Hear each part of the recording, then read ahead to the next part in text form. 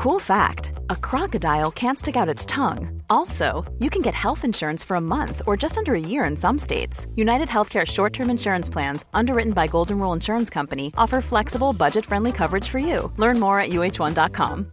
Hey, I'm Ryan Reynolds. At Mint Mobile, we like to do the opposite of what Big Wireless does. They charge you a lot, we charge you a little. So naturally, when they announced they'd be raising their prices due to inflation, we decided to deflate our prices due to not hating you. That's right. We're cutting the price of Mint Unlimited from $30 a month to just $15 a month. Give it a try at mintmobile.com/switch. $45 up front for 3 months plus taxes and fees. Promo rate for new customers for limited time. Unlimited more than 40 gigabytes per month slows. Full terms at mintmobile.com. I've been waiting for you.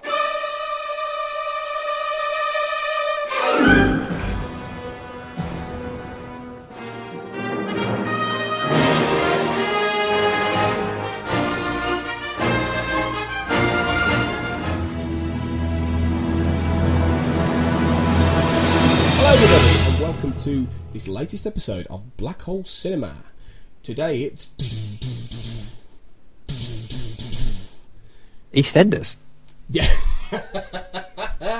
Yeah, it's EastEnders special. EastEnders versus the Terminator, which would be...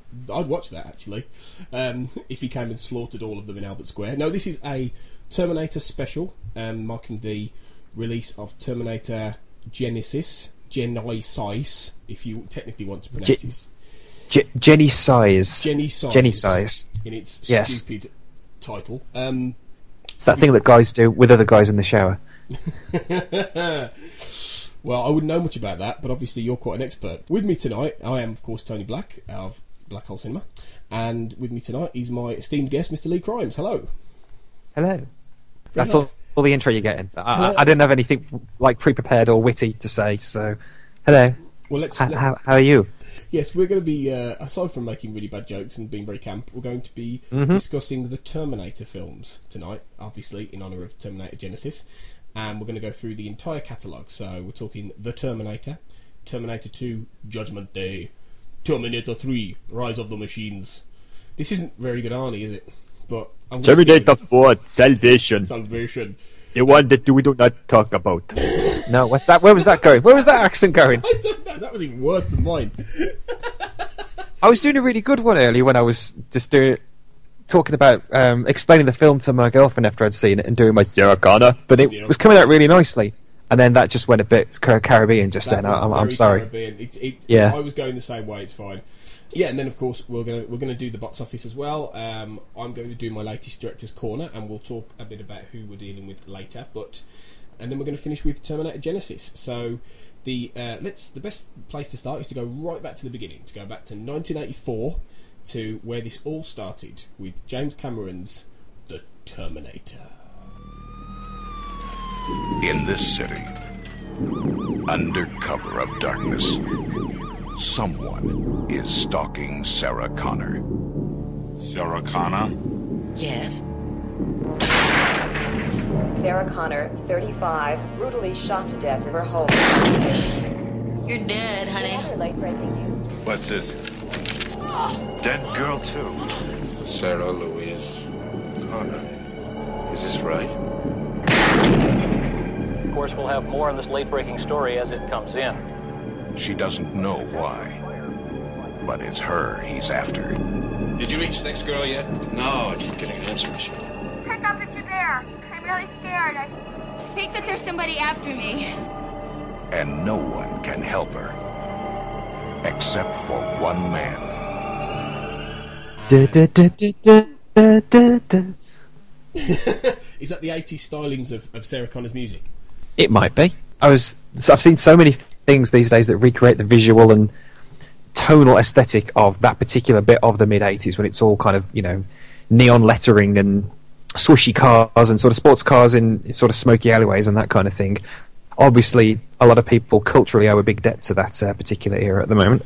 Well, that's very true. We seem to be in a retro phase, because the Terminator itself is arguably one of the seminal 1980s movies, given it began a franchise that obviously is still running. It's set in 1984, filmed in 1984, and it was the first film that really put James Cameron on the map as a major directorial talent. And in many ways, Arnold Schwarzenegger as Arnie in his signature role of a cyborg assassin who's sent back in time from the year 2029 from a post-apocalyptic wasteland in which a evil computer program called Skynet has basically destroyed the entire human race, or most of the human race, and the world is now a dark future wasteland ruled by machines. And there is, of course, one way this can all change, because in the future there is a resistance movement led by a man called John Connor, who is effectively like a Jesus Christ figure who forms a resistance to fight the machines. And so, knowing they're about to lose, Skynet sends back a cyborg assassin in human form to the year 1984 to kill John Connor's mother. So, creating a temporal paradox in time in which the man who saves the human race in the future, or is about to save the human race in the future, will never be born. And this, of course, is the template of the first movie, in which we don't know anything about the future world, because obviously in later films, Skynet and the future 2029 is much more explored, and in the associated TV series. But right at the beginning, we don't know anything about it, and it's fair to say that it's a very lo-fi kind of, very different kind of film to the rest, isn't it, Lee? It's massively low budget, which is the main thing. It's a very visually cyberpunky kind of film. It's all sort of suspicious torch beams sweeping across the urban LA, sort of downtown LA wasteland area, which is why it was such a visually iconic thing that carried on into the second movie. There's lots of parallels between the wasteland that Kyle's running around in at the start, being hunted by searchlights and machines, to when he's directly just jumped back to 1984 and being hunted through some shopping malls and down some grimy alleyways by some cops. It's all very deliberately shot and staged to make it seem like he's gone from just one battleground to another one, with the only difference being that the people coming after him are actual people rather than sort of 20-foot tall chrome-plated tanks with lasers, which is, does improve his odds slightly once he's sort of stolen the pants off the naked... no, he's stolen the pants off the homeless guy out in the middle of the street. And then the cool Russian army soldier T-shirt thing that he wears for most of the film. How they try to play a lot of the film, the nightclub that Sarah goes to hide in, the way that the punks look at the start, that Arnie first encounters, the whole thing's very much tied to the era that it happens in. And that's one of the things that, like all good horror, makes it so relatable to a lot of audiences, because even though it's involving two people from the future, it's something that's happening now and could be happening in the here and now. Well, I think that's what's interesting. You describe it as horror there, and I think there's a good case for that, because it's quite a brutal, quite nihilistic film. The first Terminator, as is the second one, but in a different sense. And it really does feel quite horrific in many places. Even though it's ostensibly a thriller, it's oddly enough, I don't know if you think this, but it's oddly enough not particularly science fiction in many ways, is it really? Because even though obviously you've got this future sci-fi element, it feels very much just like a very stark, lo-fi, quite terrifying, horrific chase thriller, doesn't it? It's a slasher movie, is the best thing. Sarah Connor is like an archetypal final girl in many ways, even in the small cast that we've got. Apart from the scenes at the beginning, or Kyle's very brief flashbacks to the war zone of the future, and then towards the end when Arnie's Terminator starts to get some battle damage, but then definitely after the tanker explosion, when the actual endoskeletons chunking around, is when it starts to become a bit more overtly sci-fi. But even at that point, the endoskeleton's just a big relentless killer, just who can't stop until he's killed them, just coming after them with only a single purpose in mind. That kind of thing is the very essence. That hasn't changed from, Jason Voorhees or Freddy Krueger or any other thing that you might care to mention. That's why I think the first Terminator in particular is much more overtly a horror movie than it is anything else. I think that's very true. And I think one of the reasons that I don't think it's the best Terminator film, but I think it's very, very close to T2 in terms of being brilliant. I think it's still a fantastic movie. I think it's one of the best movies of the 80s. Every time I watch it, I just feel it's got the most pure. It's the most pure form of this very idea, really. I mean, obviously, as with everything, sequels always expand on things, and the whole mythology and world of Terminator has grown. But I think when you boil it down, it is really. The first film is what it is about. The whole thing. It is about this predestination paradox. It is about this this relentlessness, and this was the film that, of course, coined a lot of the well-known lines. Not just Arnie, with his very sparse dialogue like "I'll be back" and things like that. Although, was it T1 where he says "I'll be back," or was that T2? Yeah, it's T1 just before he comes back and starts shooting up the police station, which is where we the audience encounter. Dr. Silverman's there for a bit, and also Lance Henriksen, who was originally, as we know, slated to be the Terminator before Cameron's encounter with Schwarzenegger made him rethink his approach to how a killing machine from the future would look. Kind of like how footage exists from Back to the Future with Eric Stoltz as Marty McFly before he fell out and they reshot it. It'd be fascinating to see. I don't think they ever got as far as shooting anything with Lance Henriksen as the Terminator. He's looked like he's 50 years old for at least the last sort of 40 years now, so it'd be quite interesting to see how him as the Terminator would have worked.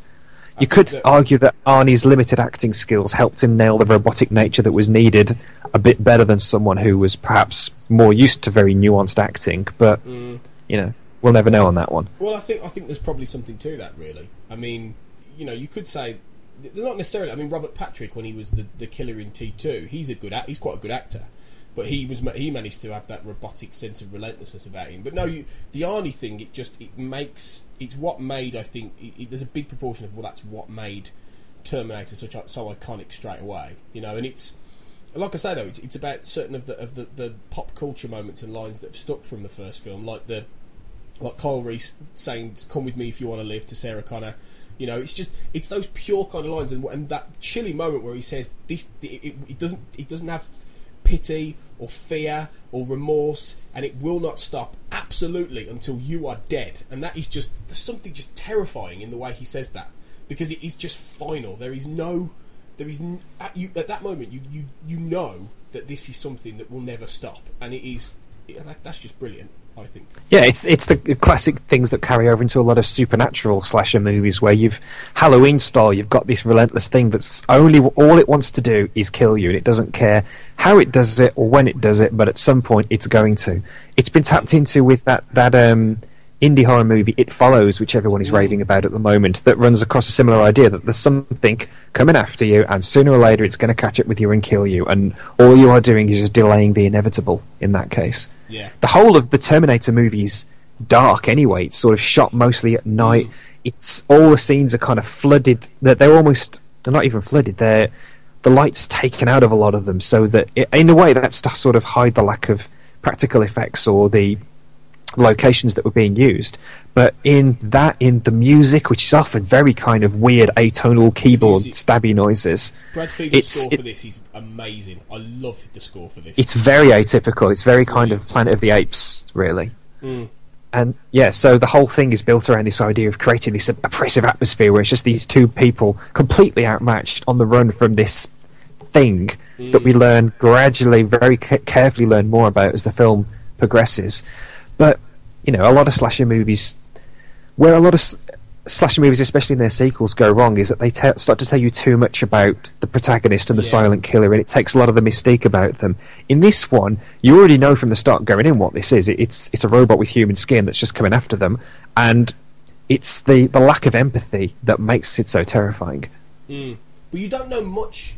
That's what I liked as well, in that you don't you see 2029 when it's all gone, when the machines have won, but you don't really know much about beyond that. You don't know compared to the level of we know now with the mythology and everything. I quite like the fact that a lot we don't know who John Connor is at that point. We don't know the name John Connor. Let's face it, she hasn't actually named him yet. It's just her son to be, and it's that whole thing of I quite like that there is still an element of mystery about the whole thing, and an element of how this all happens. And obviously T2 it deals with that brilliantly, as we'll get onto later. It really changes what the whole texture of the saga is, but I quite like the mystery.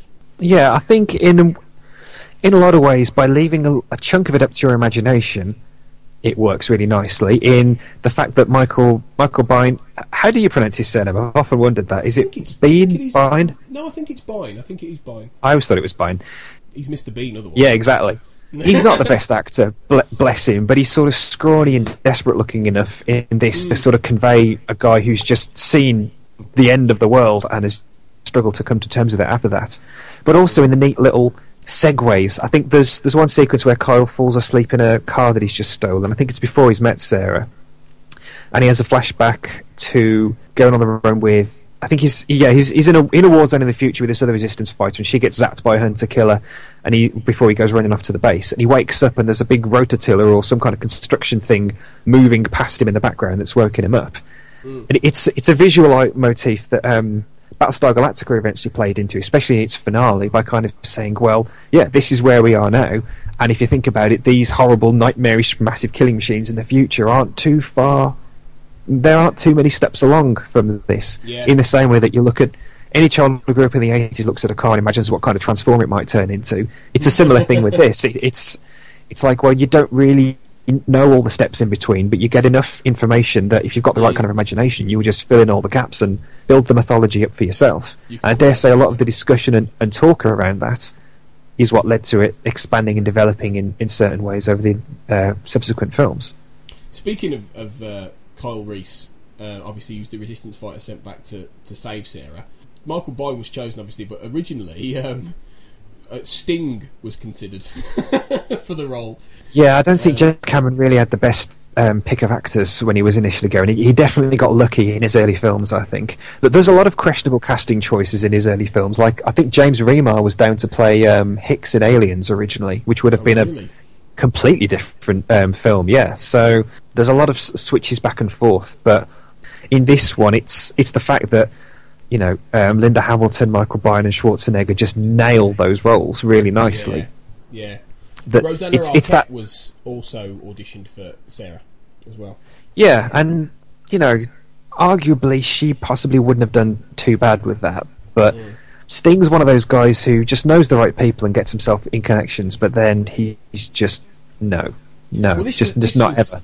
Well, this was coming off the back of Dune, probably, because Dune was the year before, and he was. And how is that an advertisement to anybody for an acting career? I mean, come on. Yeah, I know exactly. And this was probably the period where he's done with the police for a while. And he wants to go off and play, but yeah, it's the other big casting thing with this, obviously, was O.J. Simpson was seriously in the running for Terminator.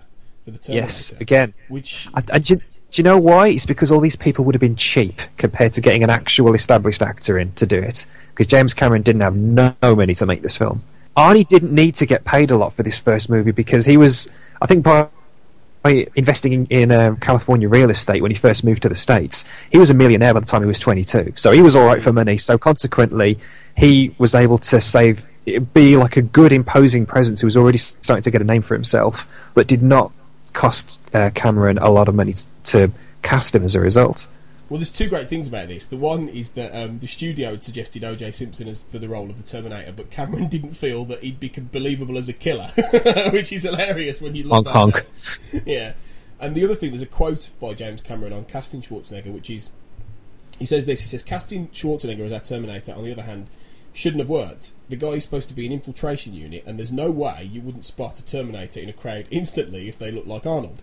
It made no sense whatsoever. But the beauty of movies is that they don't have to be logical. They just have to have plausibility. If there's a visceral, cinematic thing happening that the audience likes, they don't care if it goes against what's likely. There's a lot of truth in that, I think. There is a lot of truth in that, and it plays to a great sense of actual internal logic as well, because to us as people, if we were designing an infiltration unit, we probably would have gone with Lance Henriksen or some everyman-looking dude who you wouldn't look twice at. It's that line from the first Matrix movie that Mouse comes out with. How did the machines know what chicken tastes like? How does the machine know what a perfect infiltration unit looks like? It knows what a good soldier looks like, which is like a massive, 7-foot-tall chrome-plated killing machine.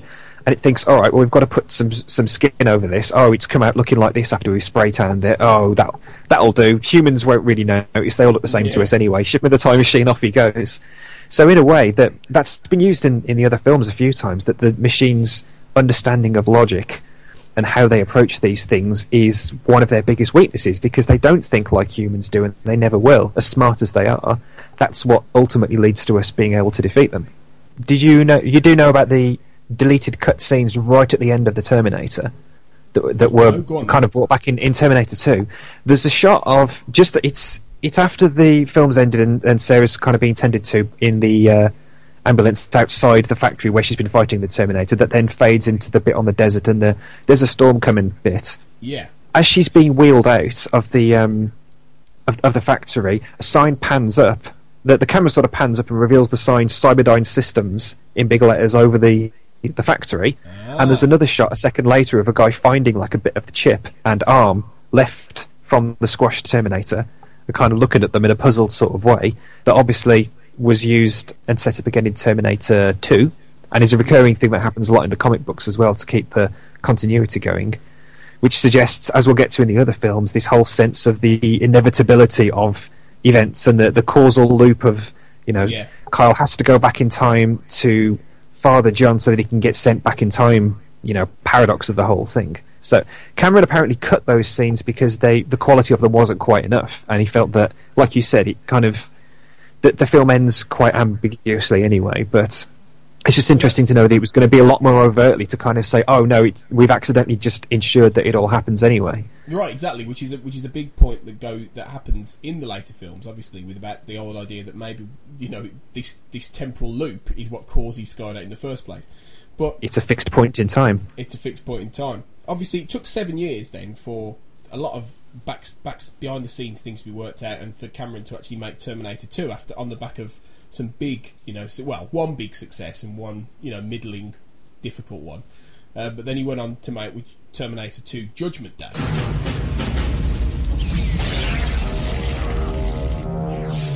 Same make. These were taken at the West Highland Police Station, 1984. You were there. Same model. These were taken today. You have to let me see my son.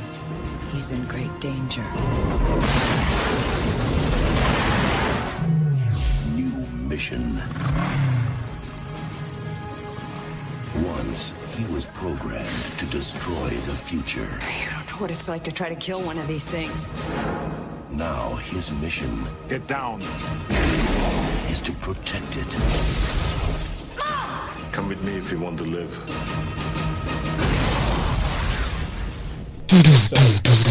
Terminator 2 is arguably, and I'll punch anyone in the face over this, one of the greatest sequels of all time. It's people who throw Godfather Part 2 out there are just, whatever. It's Empire Strikes Back and Terminator 2. Everybody knows this. The reason that Terminator 2 works is because it follows the best rules of a sequel to anything, which is you take what worked in the original and you turn it up a notch.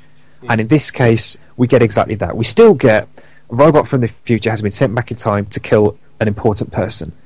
And you add that by throwing in your additional robot, the reprogrammed T-800. You've got an additional person to save now that you've got John and Sarah Connor. You've got the increased threat of the robot coming back in the upgraded T-1000.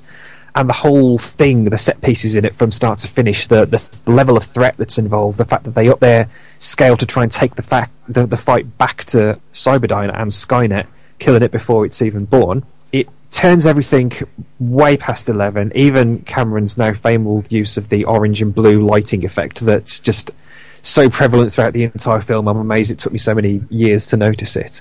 But in every sort of way, in terms of the humour, the scale of the set pieces, the expansion of the mythology, even the glimpses that we then see of the future to paint the missing puzzle pieces that we didn't have before, Terminator 2 vastly improves on the original and also just makes for a massively influential and entertaining film in terms of pushing the boundaries in special effects as much as anything else, so that you couldn't trip over something without hearing the phrase morphing being used as a example of special effects, and how it came to just define action movies of the 90s coming out when it did in its scale and presence, to the point that, again, it's still like a benchmark for how to just do a kick-ass sequel and improve on everything in every way later.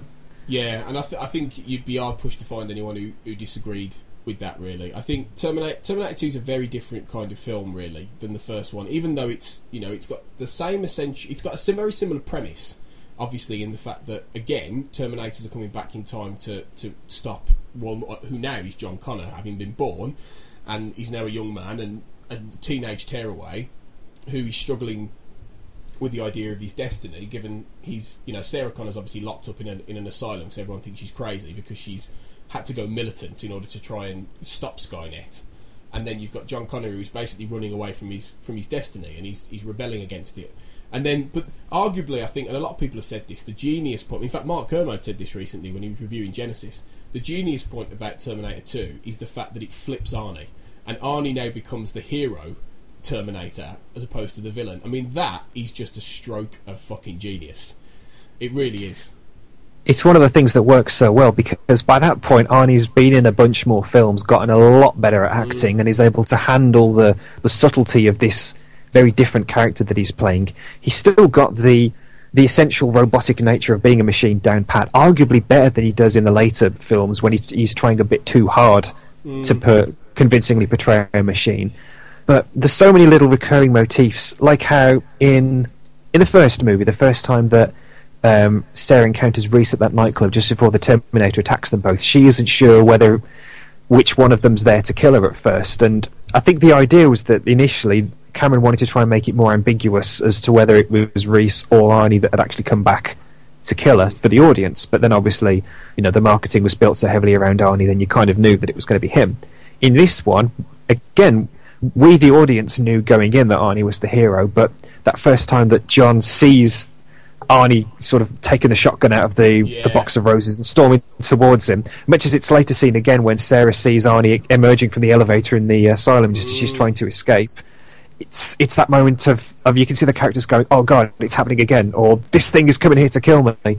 And even though it's only like a little moment, it means that we take the flip with them to kind of realising, oh, this thing that previously an identical version of this thing tried to kill me, and now it's come back with slightly spikier hair and it wants to be on my side. So okay, where are we with that? It gives everyone in the film a lot more agency, for one thing. The fact that Sarah's doing her damn best to break out of the mental asylum from the very first scene that we meet her says as much as anything else. John's no slouch either, he's capable enough for...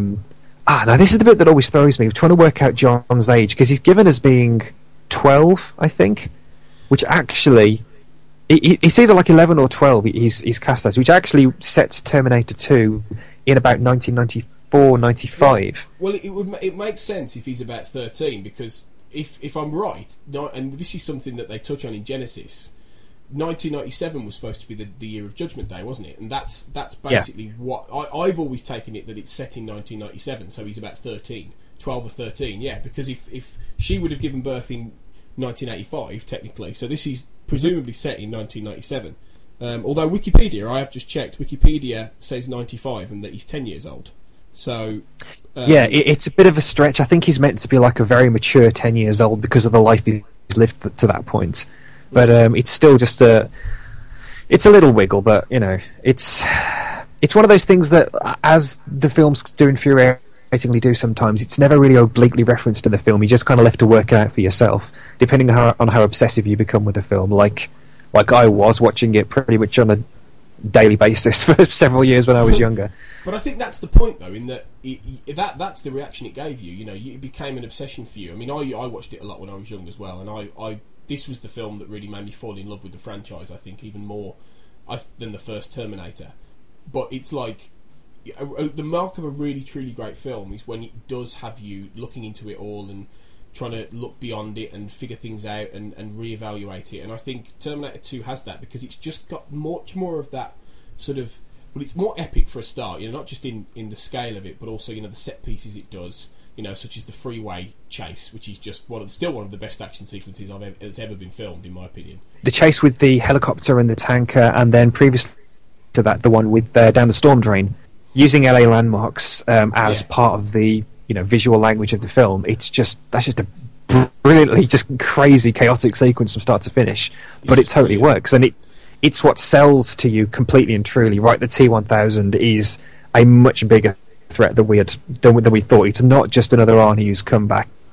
This is a thing that could potentially take out the T-800 and kill John and Sarah without even blinking if we give it a chance to. Well, this is the thing, it's not just, apart from the fact it's got that slightly philosophical sweep of questioning the morality and questioning the essential idea of Judgment Day and everything like that, and making it much more of there's much more. There are visions in there in terms of Sarah seeing the end, and there's a lot more of that. But also, I used to hate that bit. Yeah, it's horrible, isn't it? But also the fact of the T-1000 and the effects. I mean, let's let's remember that, you know, it was this and Jurassic Park, really, that created modern cinematic effects in many respects, wasn't it? Because it was...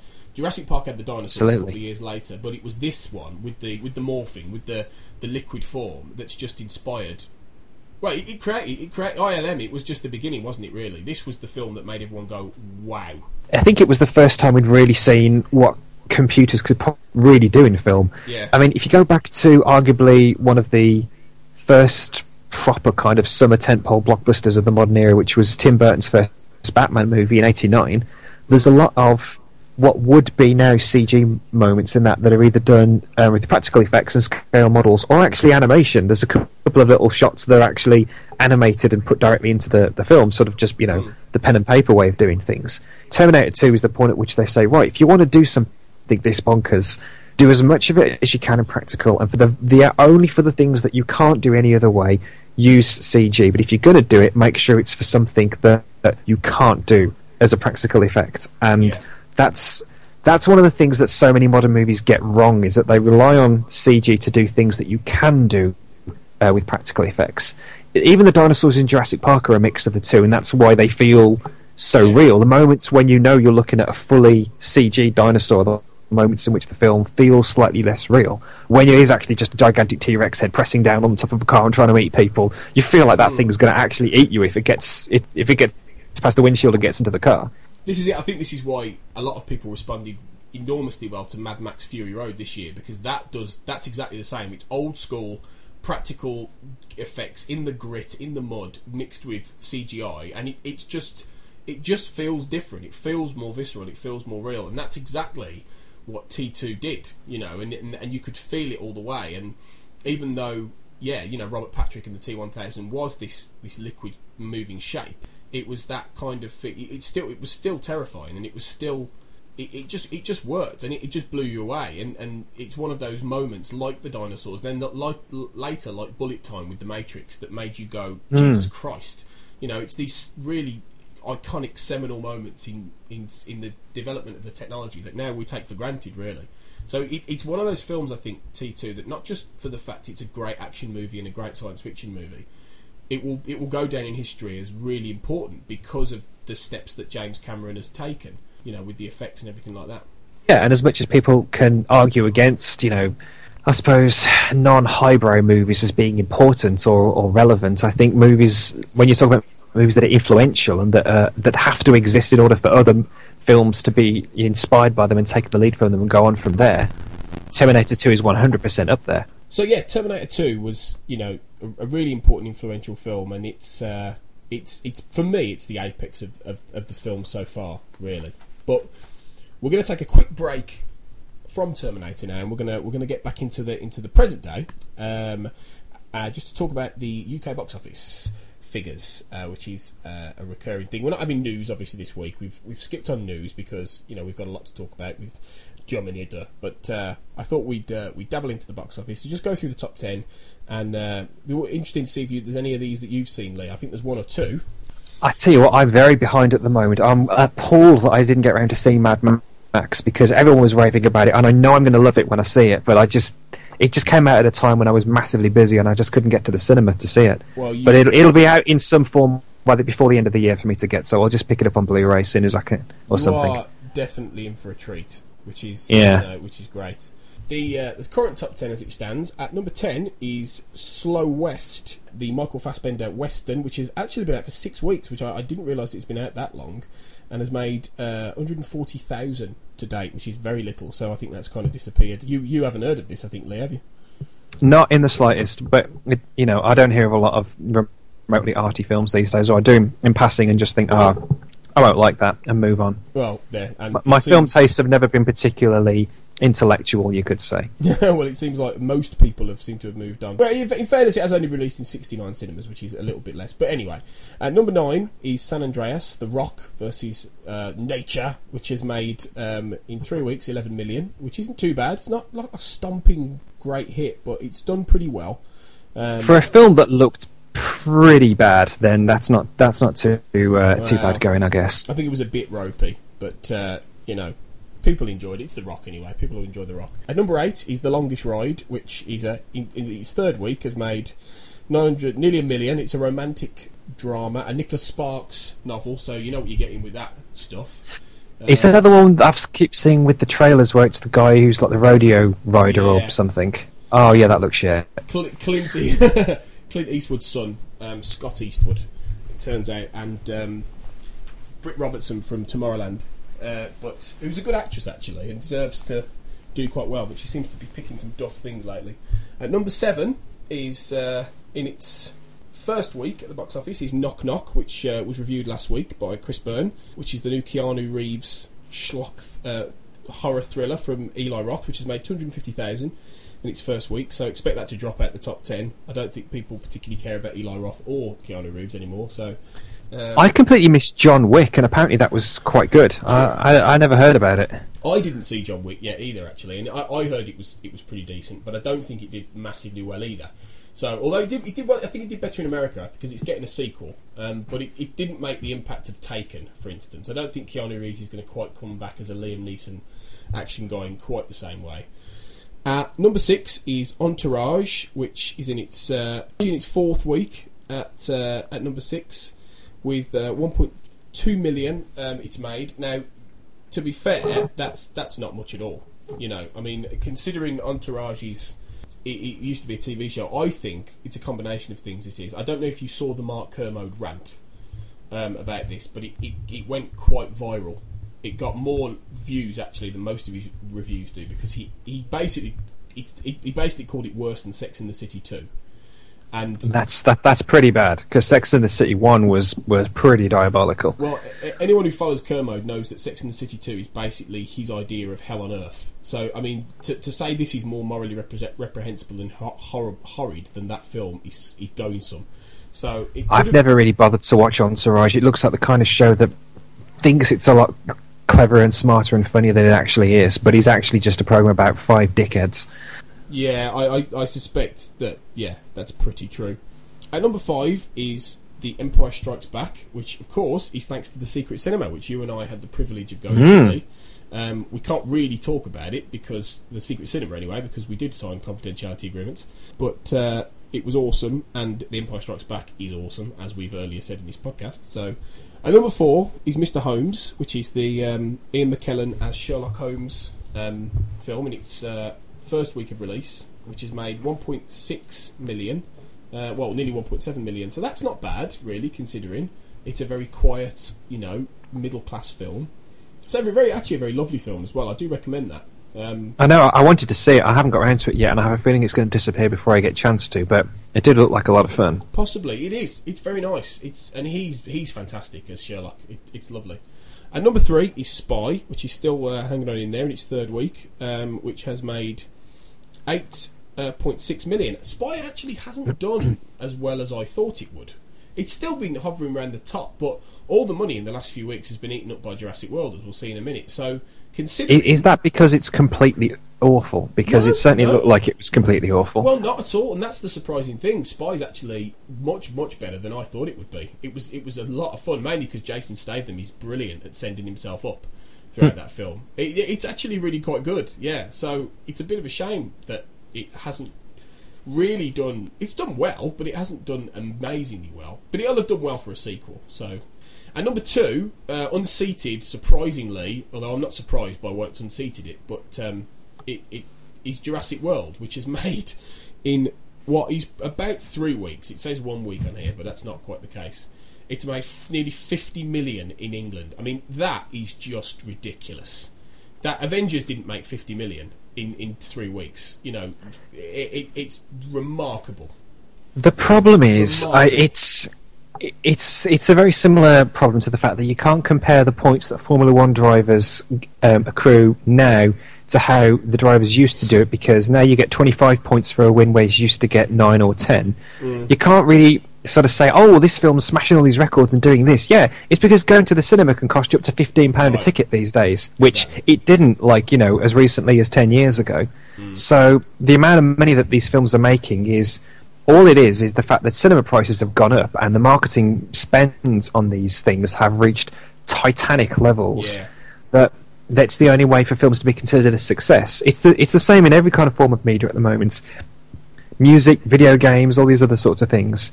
They consider these things failures if they don't hit these massive arbitrary targets. But the only way they're able to do that is by inflating the price point for them, which then we, the punters, have to shell out to watch or become pirates. Well, it's why as well I now make a concerted effort that... Well, I hate 3D anyway. I really like IMAX, but unfortunately, you've got to really go far and wide now to find an IMAX that is just IMAX and not IMAX 3D, because they've realised that no one was going to see 3D, so they've badged IMAX and 3D together. So people will have to go and if they want IMAX, they've got to go and see 3D. So it's incredibly annoying, and it means that now I don't see IMAX for most films. Because there's no IMAX, sole IMAX in the West Midlands. Well, I now make the point that I would have gone and seen Jurassic World in IMAX, but I would have gone and seen Terminated Genesis in IMAX, but I didn't. I went to see it in 2D because I refused to pay through the nose, and I refused to have to watch IMAX with 3D when I think 3D is fucking awful. So, I suffer with it because I wear glasses, and I maintain that I do not get the correct 3D visual experience because of that. I don't see a massive amount of difference in a lot of the things I watch, other than getting a slight motion headache.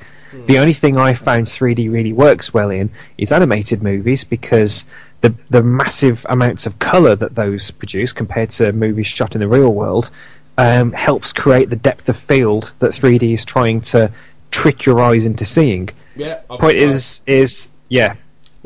that it's all unfair. Speaking of animated films, though, the one that knocked Jurassic World off the top spot was Minions, which is made in 1 week, actually, 12 million. So that was always going to happen, though, because Minions is basically a big cash cow. As Emma described last week when it was reviewed, it's the general response to it has been very, very lukewarm, in that it's basically just, all the good bits are in the trailer, and it's a joke, that a 10-15 minute joke that's been stretched out into a movie. And it's basically a marketing cash cow machine, which is true, because you look anywhere. I mean, I was walking past I was in a supermarket, Sainsbury's I think it was, earlier today, and I just looked to the right, and there's about 4 Minions t-shirts for adults. So it's just a machine. The thing about films like that is, and it's a problem that a lot of us who watch films based on superheroes or like Transformers or other sorts of franchises that were around when we were kids, is that these films, they're not for us. They're made for children. Yeah. And there'll be kids going to see Minions, and 30 years from now they'll be saying it was one of their favourite films when they were a kid, and they will defend it until their dying breath. Us as adults, we go and see it. We can tell that it's just been a thinly put together film that's just a bit of a, like you said, a marketing cash cow, basically working on the popularity of them as characters. But then it's not really meant to, connect with us beyond like a few jokes for the mums and dads that they always sneak into these movies. So in a way, you kind of, it's a very hard thing to do, and it's the thing that only the best kind of media critics ever really, cultural critics ever really get right, which is being able to look at something outside of their own objectivity. And Minions is a classic example of that, because all the grown-ups are going to see it, or can say, nah, it's a load of rubbish, that I didn't like it, and then all the kids who went to see it will just be, like I said, raving about that for years to come, about how brilliant it was. And that's what the film's set out to do, and it's done it. So can't argue with that. Well, there you go. I think next week it will be more than likely Terminator Genesis will be high up. I'm not sure it will necessarily beat Jurassic World, but I think it will be up there. So as will Magic Mike XXX or whatever it's called, XXL. But I will say, actually, very quickly, we won't review it on the podcast, unfortunately, because of the way this has worked, but I went to see Amy yesterday, the Amy Winehouse documentary, by Asif Kapadia, who made Senna, and it is a stunning piece of work. I hugely recommend it, because the story of Amy Winehouse isn't quite what you think it is, and it is desperately, desperately sad. And I now have a hell of a lot more respect for her as a musician and her life, because it is a really, really tragic tale, and more so, it's just a brilliantly put together documentary. So I really encourage anyone who likes music to go and watch that. Let's move back to the meat of the podcast to get back to Terminator, and we are now moving on to Terminator 3: Rise of the Machines. The life you know, all the stuff you take for granted, it's not gonna last.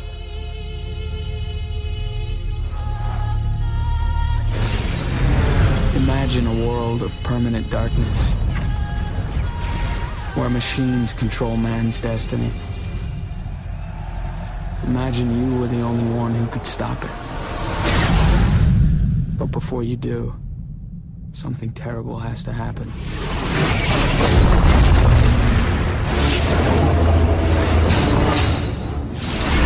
All military systems have been infected. This can't be happening.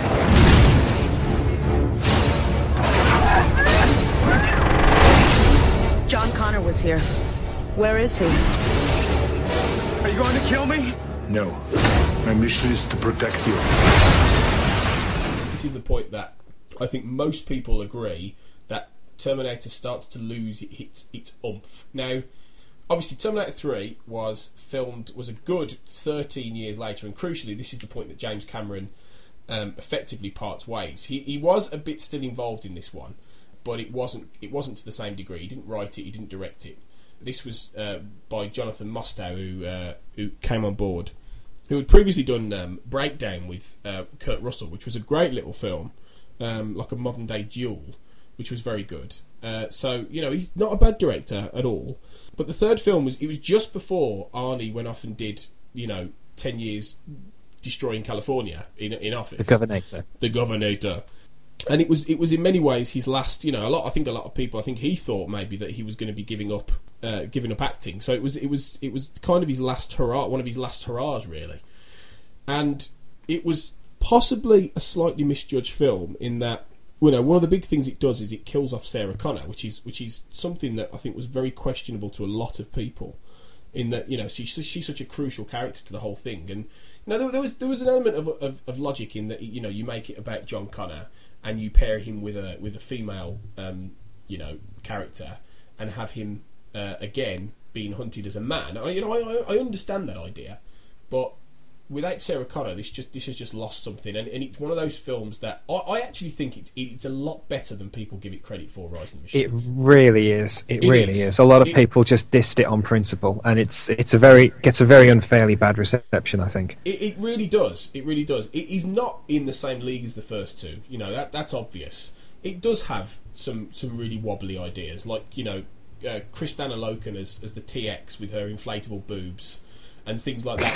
He's really quite like. I think that's their attempt at that slightly awkward humour that they put in all the Terminator movies. Really, like all the cheesy things they make Arnie say in the second one, or the ongoing gag with him trying to smile in Genesis. I think that's purposefully tongue in cheek. That kind of thing. Well, yeah. But I think one of the things that they've never quite done as well as James Cameron. He's managed to make the two blend together in quite as effective a way. I mean, the first film doesn't have much of it at all. The first film is a lot more serious and dark and weird and grungy. The second film definitely has those character moments, like with John Connor trying to ingratiate the Terminator into modern, cool speak, and all that kind of thing, and those comic moments. But it just seems to work better. We're in this. It's not bad, and there are some really funny moments, like Talk to the Hand, which I always find funny, and I have to do myself. Talk to the Hand.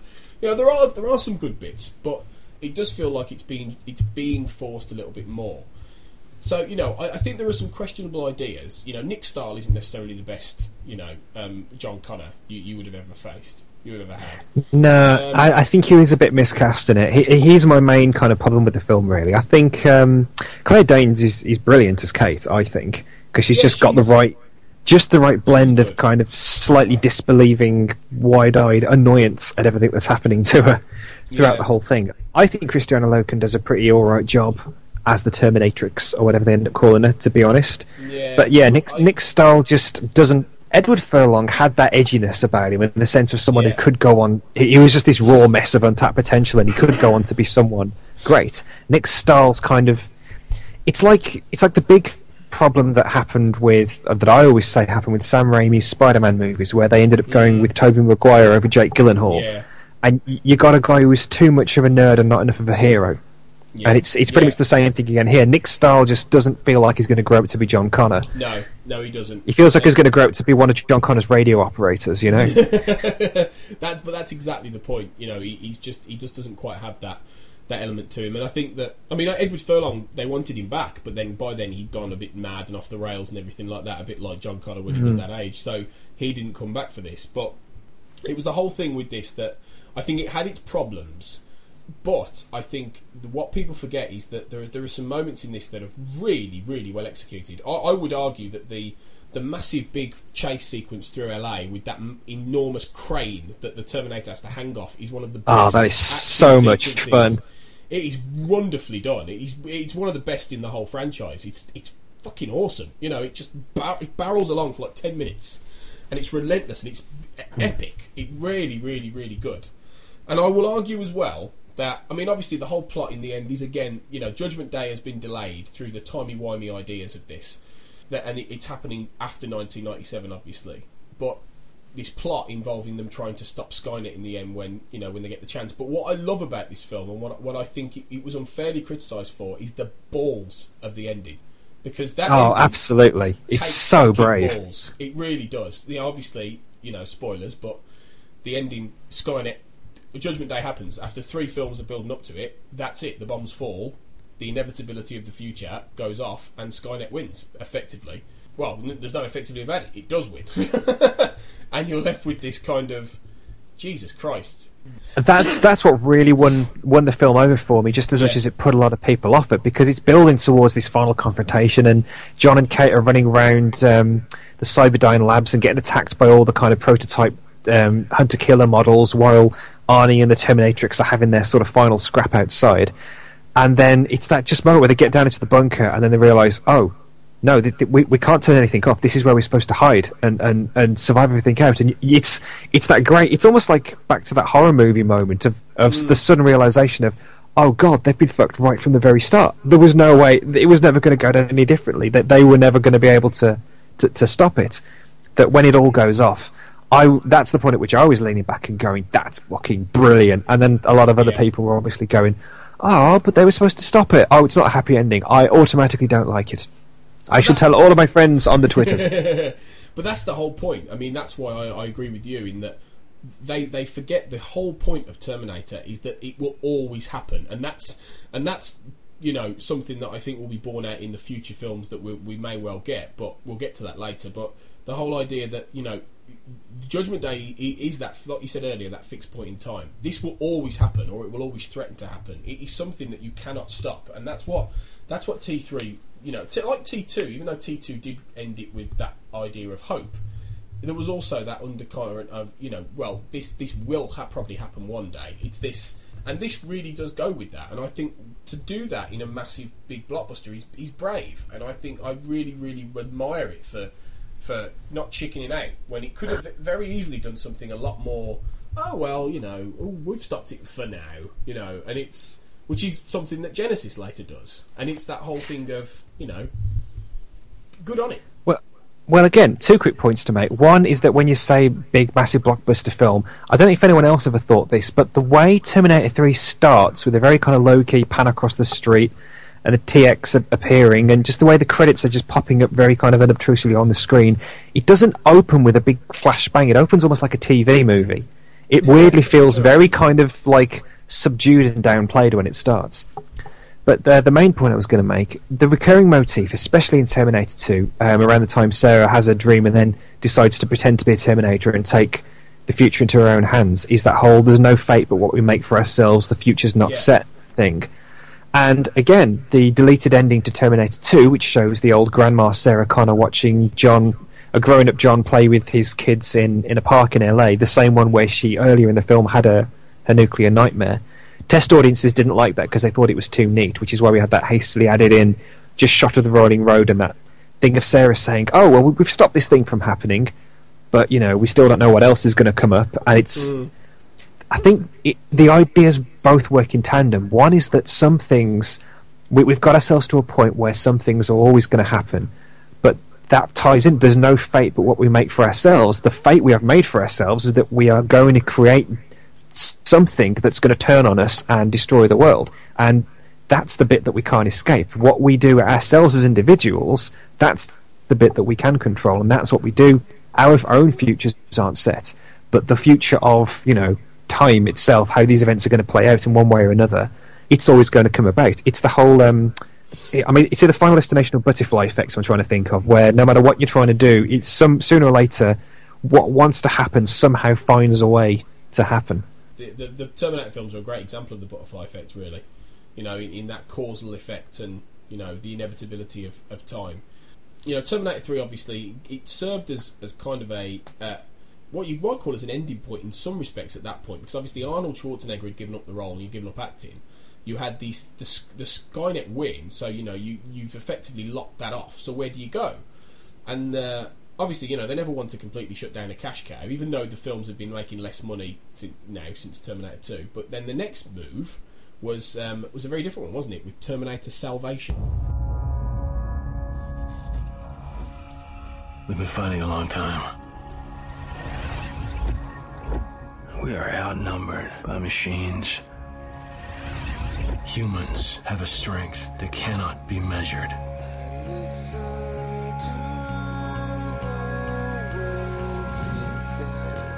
This is John Connor. If you're listening to this, you are the Resistance.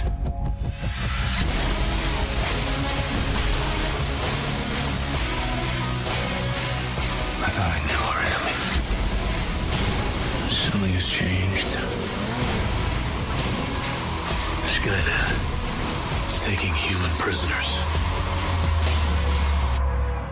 replicating human tissue. Let's see what we've got here. And in this future, I don't know that we can win this war. Terminator Salvation, again, if you can forgive the fact that McGee, or whatever he likes to call himself, was in it. Terminator Salvation, again, is a perfectly good film that gets a lot of bad stick just because it's not what people wanted a Terminator movie to be. And I don't think at this point, if you ask 10 people on the street what they would want the next Terminator film to be like, you would get 10 different answers. That is true. It's a perfectly competent war story and a kind of one man's moral journey thing smushed together.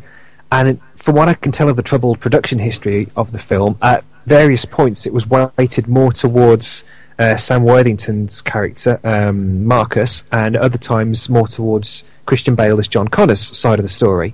And the resulting film is very much a 50-50 blend of the two that you could argue is a little less focused because their two stories don't properly come together until like the third act of the film, much as they spend a lot of the film together with each other. But Terminator Salvation's a war movie. We're in the future, you know, it's after Judgment Day, but not quite far enough ahead that we've got to the time travelling bit yet. But the machines are starting to figure out what they need to do. They've got their very sort of clunky early model Terminators. They're, you know, still trying to harvest humans, but there's a lot more humanity out there. You know, we're sort of 10 years away from the completely burned out nuclear wasteland that we see in the previous films. And while you've got Marcus going on his journey of discovery through that and waking up, you know, in the future and realising that he's been sort of half made into a cyborg and that there's this kind of internal battle for his soul going on as to which side he's going to fall on, I don't know whether a lot of people just wanted there to be more Arnie in it. And I think the fact that he wasn't, it almost kind of feels like a spin-off film in a lot of ways. Like it's kind of stories that are happening around the other films rather than being its own solo entry into the rest of the film. I mean, admittedly, it's a little confusing at places. It's a little all over the place. Moon Bloodgood's character, kind of, you don't really know what to do with her. Bryce Dallas Howard, who I understand was heavily pregnant through most of the film, does very little other than sit around and just, you know, look pretty for the most part. And let's be honest, a lot of people out there massively dislike Christian Bale just on principle, and I think that put a lot of people off the film, given that he spends a chunk of it barking at people.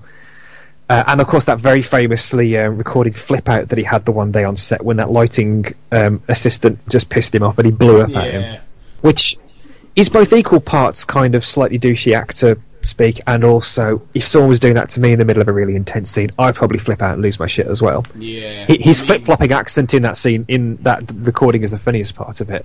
But again, we talk about the chase through LA bit in Terminator 3 as being a standout. The opening sequence of Salvation, there's this brilliant one-shot sequence in it when they're escaping from the base, when they find the underground base with Marcus before he wakes up, and the Terminator endoskeletons that Connor remarks as they seem different to how he thinks they should be, which already starts to hint that we're on a slightly different timeline of events caused by the, Judgment Day happening in 2003 in Terminator 3 rather than in 97 like it was supposed to. So he's already noticing that things aren't going how he expected them to, which is something that I think was spiritually carried over into Genesis. There's this one-shot sequence of the escape as everything's just going to shit and things are blowing up around him. He tries to get in a helicopter as it flies off, and then that gets shot down and he crashes out of it. It's one continuous shot, and it's just brilliant. It's absolutely brilliant. And there's a lot of moments like that, like the scene when he crashes a helicopter into the lake and the little swimmy Centurion thingies are coming after him. There's loads of just awesome moments in that film. The actual assault on Skynet, there's a lot more good stuff that happens in that film than people remember. All people tend to fixate on is Helena Bonham Carter's abysmal acting. I don't know what she was on that day, but she's just terrible in this. And again, the fact that there's no Arnie in it apart from that kind of faux Arnie that they fight at one point, although that is a pretty awesome moment when the pretend Arnie comes stomping out to fight them at one point. But again, does a very brave thing to try and mix up how the franchise was going forward, and has ultimately Marcus sacrificing himself, choosing humans over the machines, so that John Connor can live. And again, in original cuts of the film, and it's always important, I think, if you're getting into a franchise or learning more about a film, to find out how it could have gone, because it'll inform the choices that you see in the film.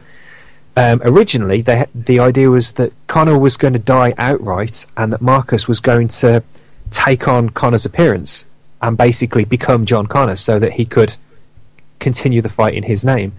I think they realised there wasn't a way to really sell that to the audience, through the technology available to him, that would have really made sense. So it made more sense for John Connor to be dying and for Marcus to make this ultimate sacrifice and to give him his heart. And then you've got a John Connor who has to live with the fact that he has a machine's heart keeping him alive. But I think for the ideas at play in it, the action sequences that kick off, and just again the bravery of some elements of it, I think Salvation is a perfectly good film. I think it gets a lot of bad stick for no real reason, and I think you should go and sit and watch it again objectively if you haven't seen it for a while, and you might find that you actually quite enjoy it.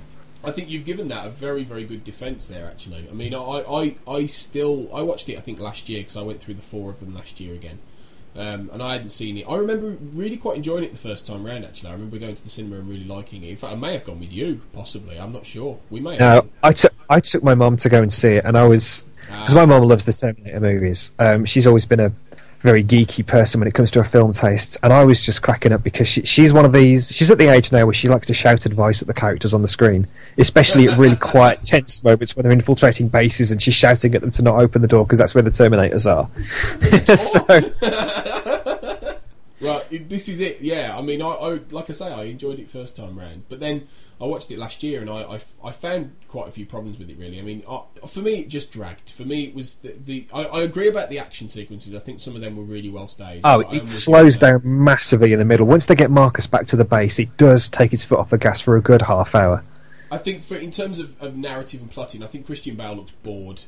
I think there's a lot of issues with it in terms of the actual. I mean, I didn't give a shit. I mean, that's one of the biggest things. I didn't give a shit about anything. Yeah, Connor's a bit of a douche, really, isn't he? For most of the film, he's kind of a bit of an arrogant dickhead. Yeah, he's a bit of a grumpy, arrogant bastard, and I'm like, well, okay. I think on a visual level, I think it's got merit. Definitely, I think it looks very good. I think it portrays the future machines of one Judgment Day post-apocalypse very well. But I didn't get on with the rest of it, really. So for me, it's the low point of the franchise. But no, it isn't a bad film, And there are points, and I think you've argued the case very well for Salvation, there really. But before we get on to talking about Genesis and the future of the Terminator franchise, let's just back up a little bit, because I'm just going to go into my director's corner, and today. It felt fitting. In the last one I did, it was for the Jurassic Park retrospective, and in that one it was Steven Spielberg because of his role in Jurassic Park films. It obviously naturally feels fitting today to talk about James Cameron because he's the founding father of Terminator, and the DNA of what he created is in the entire franchise. Well, that and the many sources that he nicked the ideas from over the years, yes. Well, if Harlan Ellison is to be believed anyway. Well, yeah, exactly. But I think really, if you look at Cameron's films and biography, and we are, in many ways, he's been doing that throughout his entire career. You know, I think in terms of directors, I mean, you know, Spielberg, if Spielberg is the father of the blockbuster, I think in many ways James Cameron is the, you know, the father of modern sort of high concept cinema, because Spielberg has done a lot more films than Cameron, and I think he's par for par. His films are better in greater numbers, but there is no taking away from the fact that James Cameron has made some of the greatest major motion pictures of the last 30-40 years. James Cameron has made 4 of my favourite films of all time, and I don't think there's any other director who's made that many of them. Considering as well, he hasn't really made many films, and that's when you look back at his filmography, it's surprising, really. Because obviously he got started with Roger Corman. He was like working as a miniature model maker for Roger Corman way back in the 70s. And you know, he was like working on films like Battle Beyond the Stars, and then that's such a good film. Yeah, Escape from New York. He did like special effects work on Escape from New York, and was on really sort of other small random films like Galaxy of Terror and Android. And then he got Android. He got in the early 80s, and so his DNA's there already. But he got his so we say big break when he was hired as the special effects director for Piranha 2: The Spawning, where he basically ended up taking over, basically doing a lot of stuff. He was doing things for the film, and then he went to Rome, and he got struck with food poisoning. And while he was having, you know, basically his rapture in the middle of this horrible illness, he had a nightmare about an invincible robot hitman sent from the future to kill him, which gave him the idea for the Terminator, which obviously is his first major film as a director. So it's interesting how all those years working on those, you know, those very science fiction, you know, schlocky kind of B-movie pictures, and then some of these really cool early, like, 80s and late 70s kind of films, gave him the foundation in order to go and do the effects work and have such an affinity to this kind of cinema, and that's obviously what spawned the Terminator. Harlan Ellison, the famously outspoken author who has long complained about Hollywood ripping off little bits of his ideas for various movies and things, which he's not wrong in doing. I think he actually got into a lawsuit with Fox over, or was it Orion? No, it was Orion Pictures and Cameron over that opening sequence, that opening bit to the Terminator, which he felt had been lifted directly from his work. But it just goes to show with that and the work he was doing with Corman and all these other guys that Cameron was starting to soak up all these interesting ideas.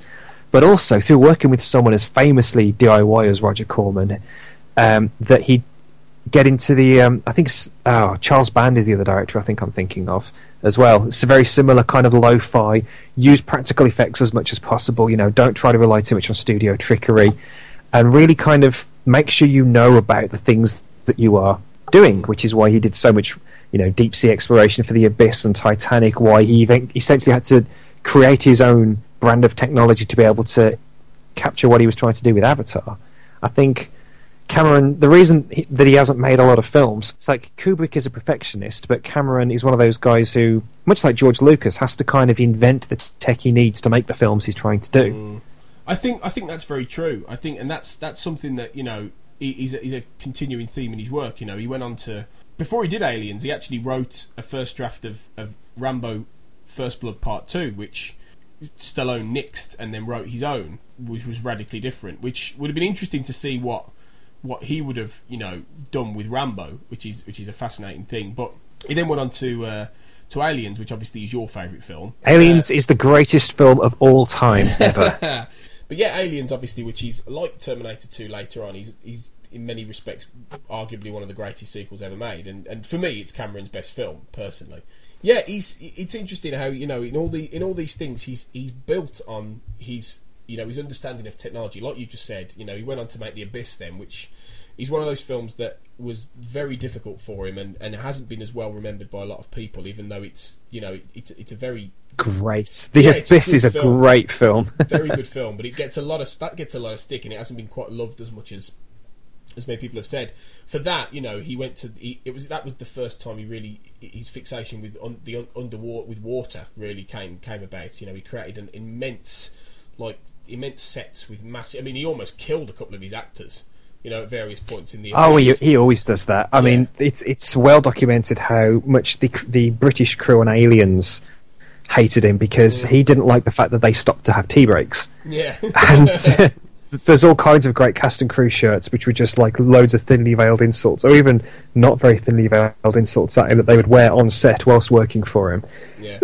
Michael Byrne always puts it the best, that he says, I think the same as Kurt Russell and John Carpenter, he's one of the guys who's been in so many James Cameron produced movies is because he's one of the few guys who knows how to get on with him, which is that when James Cameron gets bossy and starts shouting at people and swearing, just shout and swear back at him.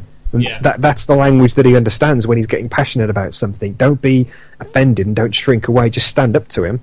And a lot of people, don't do that, are not willing to do that and go for it. And that happened a lot on The Abyss, as I understand it. I think Ed Harris in particular really didn't get on with him over it. But in a way that flows out into the growing frustration and anger that's coming out of so many characters in the performances there. And sometimes, as Stanley Kubrick would probably tell you, as he would tell you, sometimes if you want to get the best performances out of your actors, you can't be nice to them. You have to be very nasty to them to get the take that works on film. And I think, the greatest directors do manage to do that, definitely. I think, obviously, then, he went on to make, obviously, Terminator 2, which we've discussed, but then he had perhaps his most fun making True Lies, which is... if any film... If somebody said, what film would you want to see a sequel of? I would have probably said True Lies for a long time. But in a way, I'm glad they never did, because I don't know what could have been done better, really. I don't know how you could have done that better a second time round. Yeah. That's a nicely self-contained film. It works on a lot of levels. The ridiculousness of Arnie playing a secret agent as one thing. Last Action Hero tried to do the kind of spoofy action movie thing a few years after that and didn't work at all, because Last Action Hero is really bleak and dark for the most part, and the second half of... Once they get out of the movie world and back into the real world, Last Action Hero goes really hopelessly dark and black, and I can never really get on with it. True Lies knows that you send up action movies by being even more ridiculous and over the top and overblown and nonsensical, and that's what makes them fun, and that's why it still stands up and works so well today.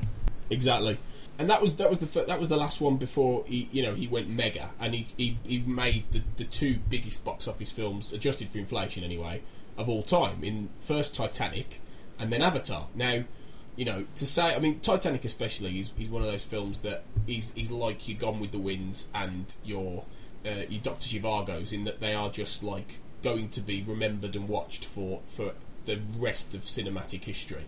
Now, don't get me wrong, I don't think Titanic... And I haven't watched Titanic in probably a good 10-odd years.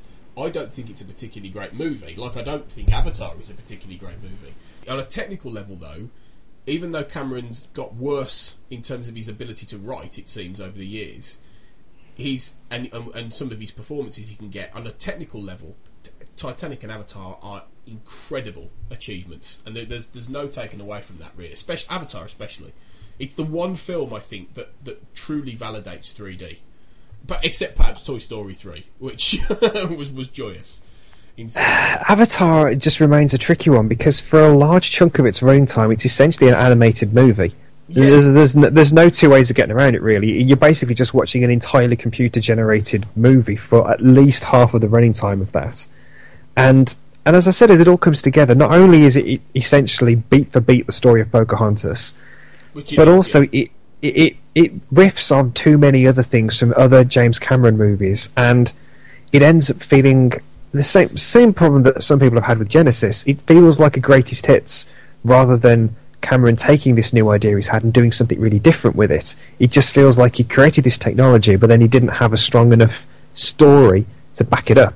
So we get this very, very, for all the inventive elements of it, this very derivative basic story that is full of all these really oddly sort of old-fashioned character moments. And that scene that you and I were laughing at when we went to see it, I remember, of when Michelle Rodriguez's helicopter gets shot down and she just kind of shrugs and says, "Oh, well, I'm going to die in a second, see ya."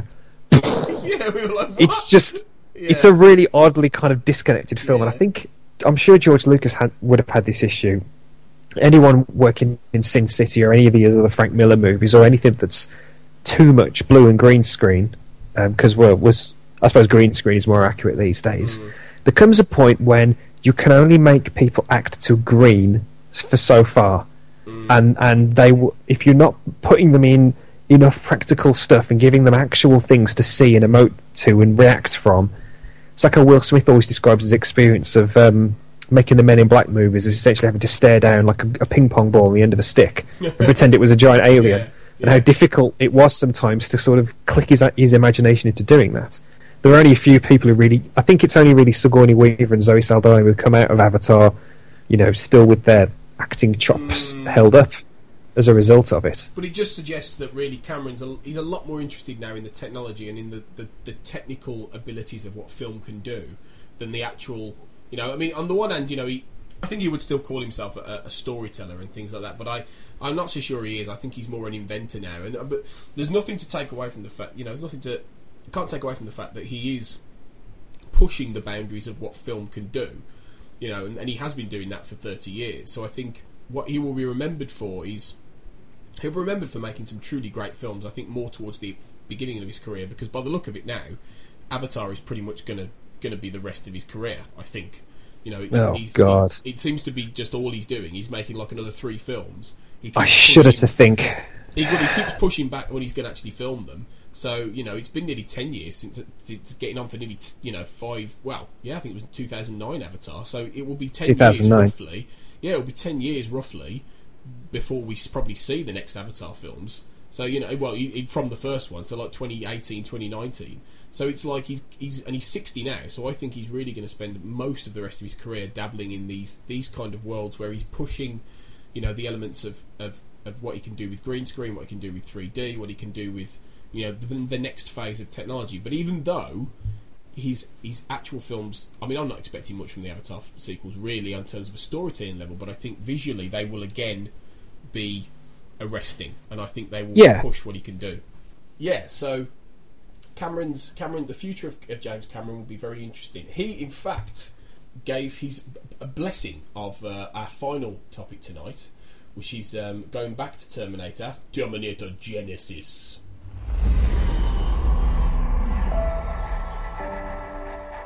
I look at each of you, and I see the marks of this long and terrible war.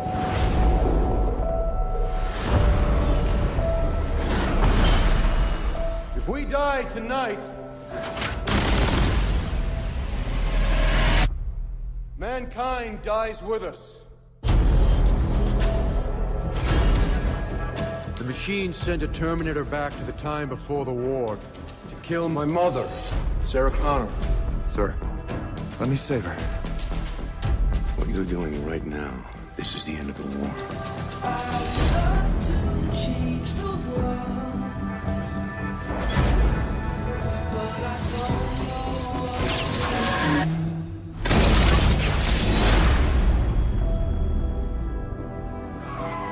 The time you're going back to, she'll be scared and weak.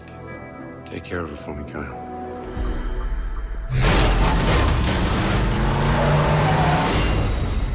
Come with me if you want to live. Now, he called Terminator Genesis the spiritual T3 because in his mind this is where the story should have gone after T2. Obviously, this is the new one, the new film that brings Arnold Schwarzenegger back into the role as the Terminator. Now he's back acting, playing again the T-800, only an older version, who's got older through his organic skin decaying over the ages of protecting Sarah Connor in an entirely new timeline, in which Jay Courtney's Kyle Reese flips back to, even on his original trajectory of being sent back by John Connor in the future in 2029, as the first film does. Ends up back in 1984, as the first film does. Only Sarah Connor, played by the Khaleesi, the Mother of Dragons, Emilia Clarke, is now a badass, and she's being protected by a Terminator called Pops, who she considers like her father, and she's already on the hunt to try and stop Skynet. So you've got Kyle Reese going, what the fuck? You've got the audience going, what the fuck? And ultimately, what do we make of it? Is this the real comeback? Is this the spiritual sequel? It's not a sequel. It's not a sequel in any way, because it starts with the conceit of the original film and then just goes off in its own new direction with it. It's not Terminator 3 at all. It's Terminator 1.5. Even it's it's just a fresh start and a look back for it. having heard the initial slightly negative reviews of it, I kind of went out and spoiled myself on it so that I could be a bit prepared for what was coming up. And this is what happens. Because we've now had the event of a Terminator arriving to protect Sarah in the 70s, that's created... Imagine the chalkboard from Back to the Future 2, where the Doc's explained to Marty how they've speared off into the alternate 1985. That's exactly what's happened. And Kyle Reese has come back along that timeline, because any changes earlier in the timeline, like at 73 and so on, have now created this new, slightly different reality, which again is why some of the things that happen in 2029 are different from what we're expecting, because, you know, as John says, this is where my information runs out. All these little tiny macro butterfly effect changes is what's creating this new version of events. So, not a sequel. New timeline, new, completely different set of films. If you approach it with that mindset, then you're kind of like, right, fresh start, forget everything I knew about the other ones, let's go in and see what this one's going to do. Well, that could serve to explain one of my biggest bugbears. I've got a couple of bugbears with this.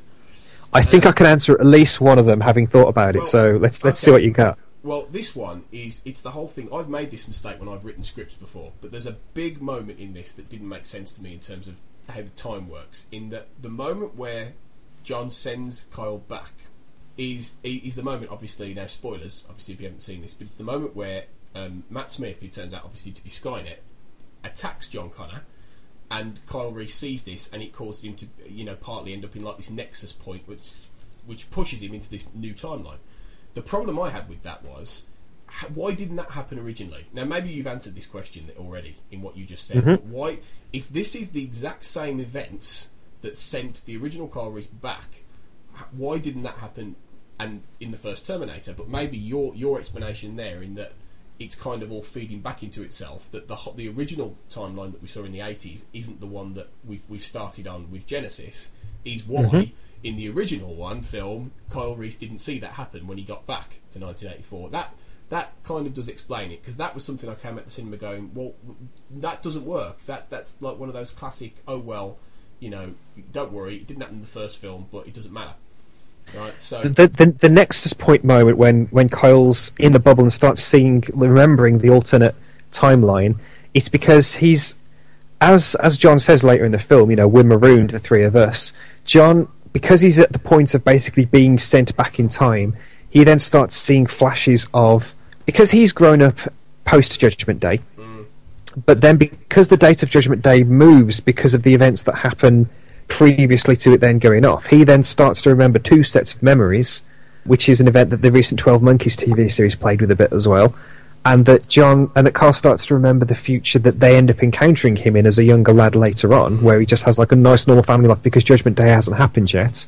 And the main question that I was asking at that point was, why did Skynet let Kyle get sent back in time? If it knew it had the ability to just wipe out everyone in the room and infect John Connor, why not do that?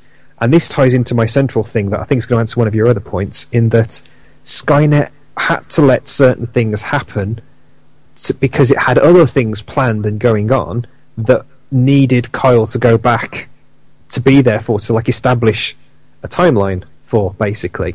Possibly. My other bugbears in a way really aren't to do with the film itself, because I think this is better than Salvation, definitely. I think it's probably on a par in many respects with T3, actually.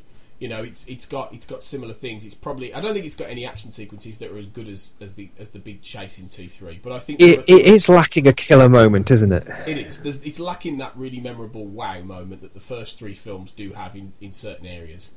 But I think it's, if it's not quite as good as T3, it's close, and I think it's got better actors in a lot of the parts than some of T3. I mean, Emilia Clarke's great as Sarah Connor. She's as good as Linda Hamilton. She's as good as Lena Headey was in Sarah Connor Chronicles. Jay Courtney actually isn't kryptonite like normal. He's awful normally, but he's actually quite good as Kyle Reese. I quite enjoyed in that first corridor scene where him and John are just having a chat before they go on their last mission. I was like, oh god, he's so bad. But he just get a bit better as the film goes on somehow. Yeah, he does. He is poor in that first scene, but he gets it, and he's got good chemistry with Emilia Clarke, and I believe their relationship, and I liked that's when he starts working. It's only when he's in scenes with her that he starts working, really, because because he's suddenly not in charge of everything, and he's having to take orders and just be blindly led around, and it suits him a lot better, I think, rather than being expected to be the guy in charge. Yeah, and he becomes more sympathetic. And I've noticed when Jay Courtney plays a character who's not being a complete bellend, he's a lot more likeable. Actually, he's not a great actor by any means, but he's all right in this. I quite enjoyed him.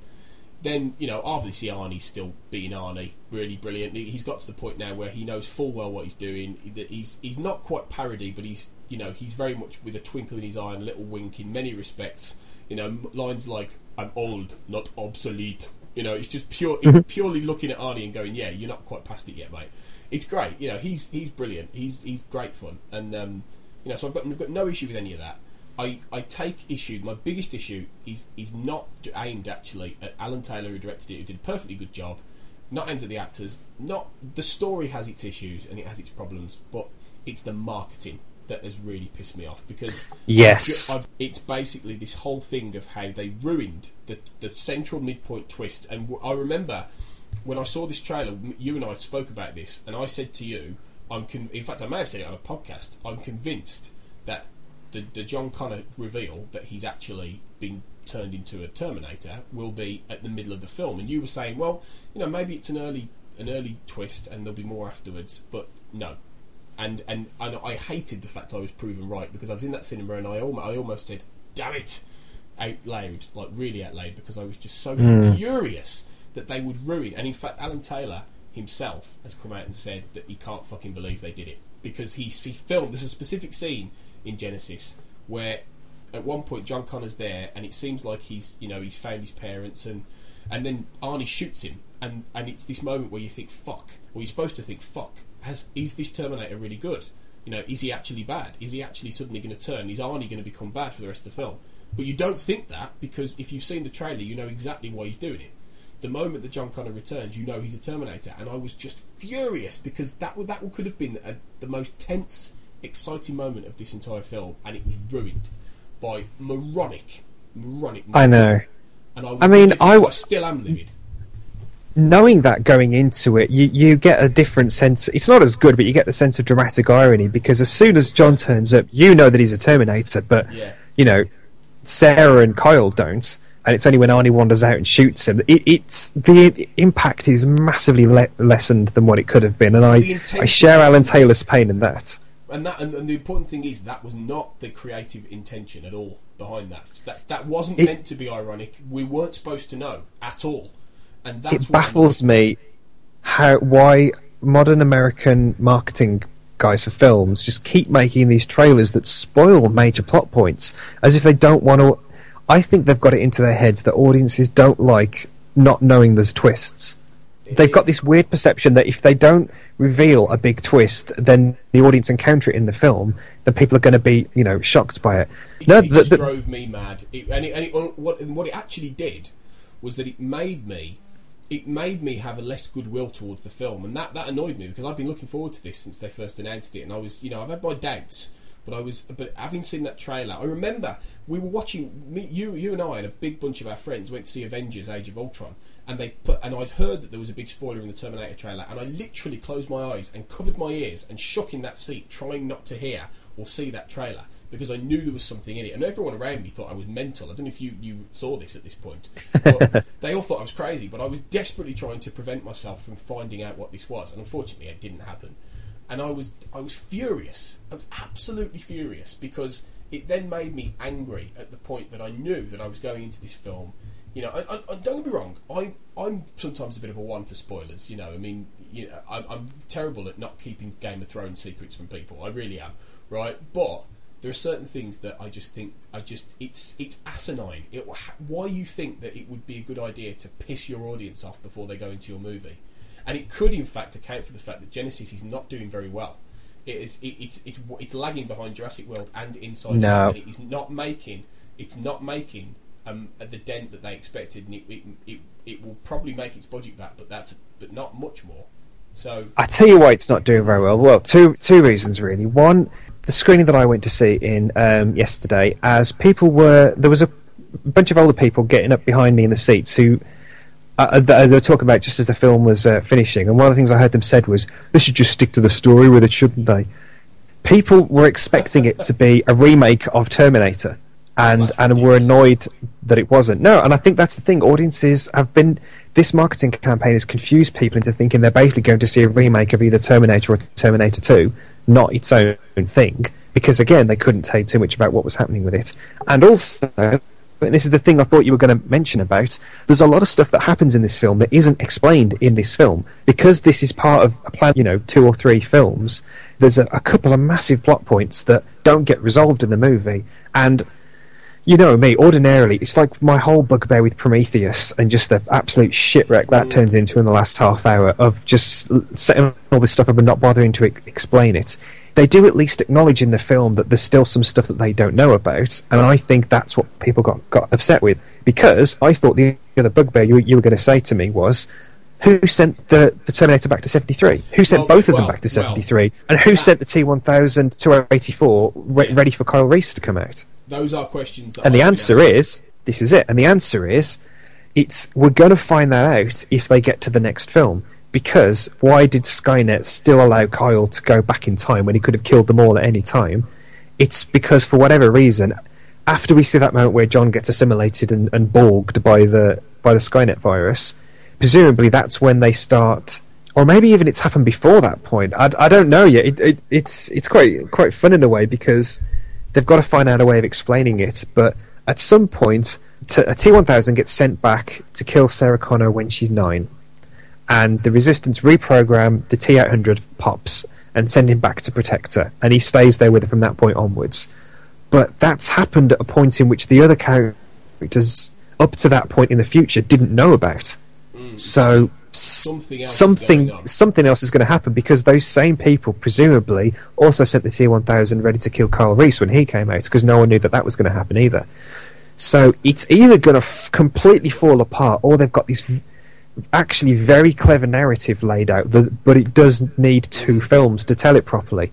And I think a lot of people maybe didn't get that about it. I mean, I dare say only the fact that I was reading up on the spoilers about it and trying to get ahead of the game in it, I was expecting this going in, so I had time before the end of the film to have figured this answer out. Had I just seen it on its own merits, I probably would have come out saying that made no fucking sense. That was the worst film ever. And I think that's what a lot of people are coming out saying. I think possibly, and they don't know as well that this has been planned as a trilogy from the get-go, because now Skydance Productions have the entire rights to the entire Terminator franchise in-house, so they can now plan long-term. And there's associated TV series being developed, and it's going to become a big franchise now, potentially, if it makes its money. And so we'll see, really, and because they definitely have a 3-film plan for this iteration, and that's why it ends very much teeing up, this Kyle, Sarah, and Arnie off on their jollies. So taking the whole film to get Kyle and Sarah together, I'm like, good. I approved of that, because I thought that was handled really nicely, in that she's obviously, she thinks she's trained herself to not fancy him on principle at first, and she gradually comes to like him over the course of the film, whereas he's been in love with this one little willowy sort of vulnerable flower version of her that he's heard about, and then he meets this new alternate version of her, and it takes him a while to get round to that as well. But also the fact that Arnie's been upgraded now. Basically, the T-800 chip is now in a T-1000 body, so there's some nice potential there for them to do some interesting things with that. And presumably Skynet, given that Skynet has survived. But yeah, it's not. I don't think it was a bad film. It was more the marketing that annoyed me than the film itself. I think the film does things perfectly well. It does become a big shouty action load of nonsense, really, and it loses. It's not much more than that, really. But it does have some interesting ideas, and I think I would go and see another one with that cast, and it could develop from there. And I think it will. I think if it makes its money, there'll be plenty more Terminator to come. And given it's a good franchise, it's got a great mythology, it's got a great idea. I will always be glad if it's hanging around. Really, we will see. We'll see in 2017 is destined to be the next one. So we'll see then. I'm sure we'll be back to review it in that future time. So thanks, Lee. It's been really good to hack through the Terminator films with you this evening. Well, it's an opportunity to just sort of gabble about them. It's one of those many things that I didn't realise that I knew as well as I did until I started talking about it, and then suddenly realised I actually knew like a ton more than I'd consciously been aware of about the films. It is one of those franchises, really, isn't it? Yeah, do you want to just share a little bit about where we can find you online, your Zero Geek website, maybe? Yeah, so it's at @0_geek on Twitter. It's just me rambling about video games and stuff, and also you can get Zero Geek on Facebook. The updates are perhaps not as regular as I'd like them to be at the moment, but I'm in the works of putting together a proper blog and a website so I can voice my various opinions about the state of play on gamings and things. As anyone who's been listening to me over this can probably imagine, I will be kind of rambling on all kinds of things at various lengths, but I'm always very interesting, and if nothing else, then I, just try to say something different to what everyone else has been saying. Hence me being the guy tonight putting my hand up and saying Terminator Salvation is actually an alright movie, you guys. Maybe you should go and watch it. Yeah. Whether anyone listens to me or not is another story, but you we will see from there. You put your head above the parapet there. You did, yeah, brave. Do check out Zero Geek. It's a great website. There's some really good articles. It's sporadic, but it's some really good articles when Lee gets the time. So do check it out. As for Black Hole Cinema, obviously you can find us on Twitter at Black Hole Cinema, as ever.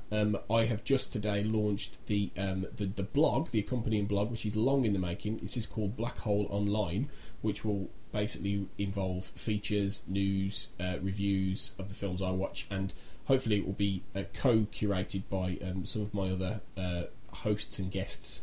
It's an open invitation for anyone who's appeared on Black Hole Cinema to write some articles and some reviews and things like that. So hopefully we'll get a bit of content on there pretty fast. So keep an eye out for that. It's currently you can find it at www.blackholeonline.wordpress.com, and eventually it will get its own domain. So it's early days, but it'll be nice to get that on there. So yeah, we'll be back next week, in which Dan Taylor will be back hosting with a few guests to talk about the potentially divisive Ted 2. So yeah, it's goodbye from Lee. Goodbye. And goodbye from me. See you later.